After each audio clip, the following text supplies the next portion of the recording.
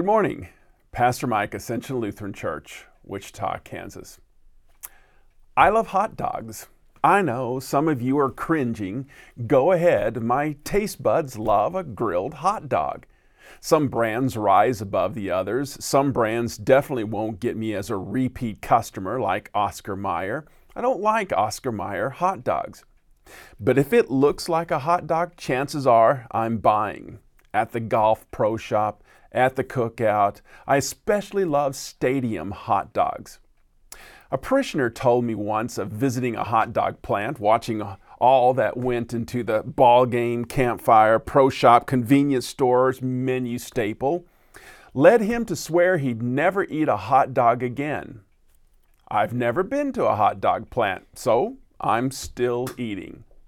I'm not denying lots of cow and pig parts find a new home in Frankfurters. I'm not naive to think that my Nathan's or Hebrew National or Ballpark is as pure as the ribeye steak I'll be grilling on Friday. Doesn't matter. I love, dare I say will always love, hot dogs.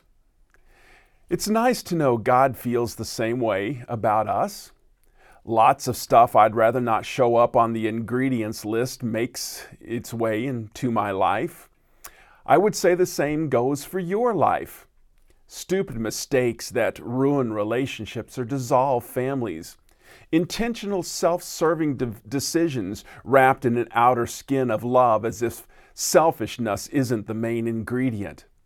Secret lives we hope no one discovers and seek to justify when they do. God looks at us.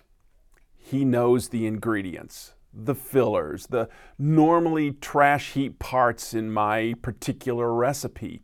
Yet, He sees only Jesus, His perfection, His obedient nature, His totally selfless demeanor, and loves me anyway, always, forever, unconditionally, loves you always, forever, unconditionally.